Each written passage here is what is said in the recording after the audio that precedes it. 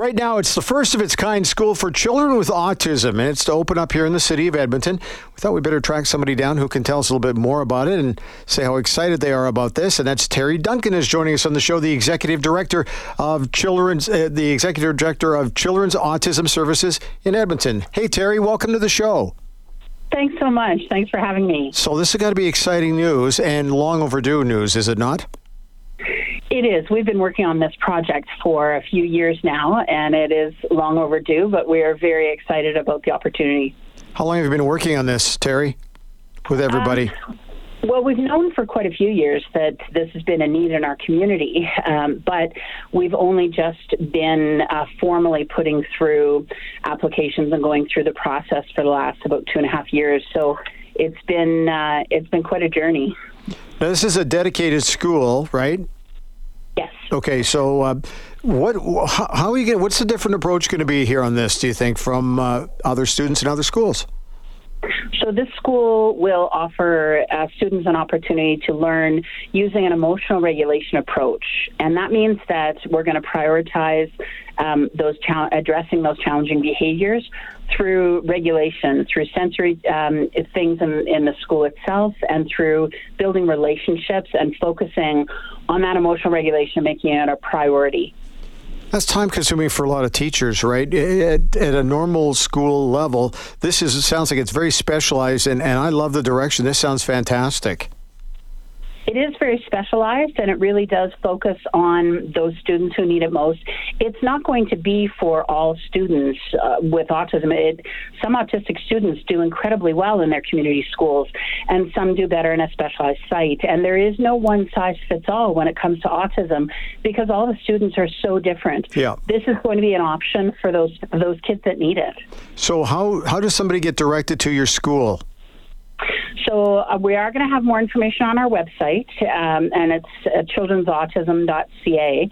And the exciting thing is that we're planning on a start for September of 2024. So we'll be looking to take enrollment soon, but we don't have all of our final approvals and final zoning and final construction all in place. We're going to be working feverishly to get that done over the next 6 months. And all of this was made possible by our donor from Prestige Auto Group, Jim Jawani, and his colleagues, who donated half of the cost of the building. And that's what's so exciting about this project, is because up until Christmas, we didn't have a place to go for this building, and we finally have one now. And now it's just a matter of getting all of the approvals in place, getting everything done, and then getting started for the fall. Do you think you can get done in time? Fingers crossed. Yeah, I was just going to say. Supporters. We have a lot of helpers. We have a lot of people on our side that are really helping us through this process. So the hope is we can get started sooner rather than later. Now, it's great that somebody stepped up to help out a little bit here, but funding, is this a real problem for you, or are you noticing that more doors are opening up as we get a little closer to your doors opening up at the school?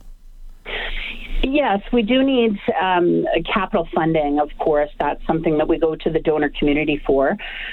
So we still need some capital funding, and we are going to be putting out some information of how people can donate to our capital campaign so that we can make sure that we have the right things in the school, and so that we can make sure that we get all of our renos done and cover all those costs. So we will be launching our capital campaign in the coming weeks, and we'll have information about that on our website so people can get involved and help out and try and make this a reality for the Edmonton community. Teri, how many students do you think you might have in an ideal situation here? Well, we're starting small. We're starting with grades 1 and 2, and small classrooms, small classroom sizes. So we're going to be starting with 40, 50 students, but over time we're looking to move that number up to a couple hundred students because there's a lot of need in this community. And again, we're not trying to serve all of those students with autism. We're trying to serve those students who really need this type of program. So do parents have to, I'm always worried about the costs for parents and that kind of stuff. How would they be affected by this? We're trying to minimize that, I'm guessing, by having other donors step in as well, right? Yes, and that's the idea, that there will be a fee associated with this. It is an independent school. We are trying to keep that fee as low as we possibly can, and the way to do that is when we have donors step in to fund scholarships. So we've already had some donors come forward with an interest in funding scholarships for our students, and we're hoping to have more, and the more the Edmonton donor community steps up, the more we can provide this to the families that need it. Teri, we know you're excited about this, but what about other parents and other family members when they start to see that this is actually going to become a reality in the fall? You must be feeding off the excitement of others. Absolutely. We've gotten a lot of calls. We've had a lot of interest already. I mean, for some of these families, honestly, it's going to change their lives.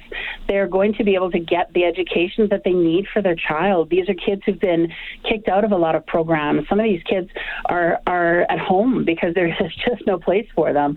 And it really is going to be life-changing for some of these families. And we really want to see what happens in this first year. We're going to have lots of stories of how it has impacted those families' lives, and it really is an exciting time in Edmonton. Do you feel there's a real misunderstanding about autism by a lot of people, and they either can't understand it or they can't grapple with it?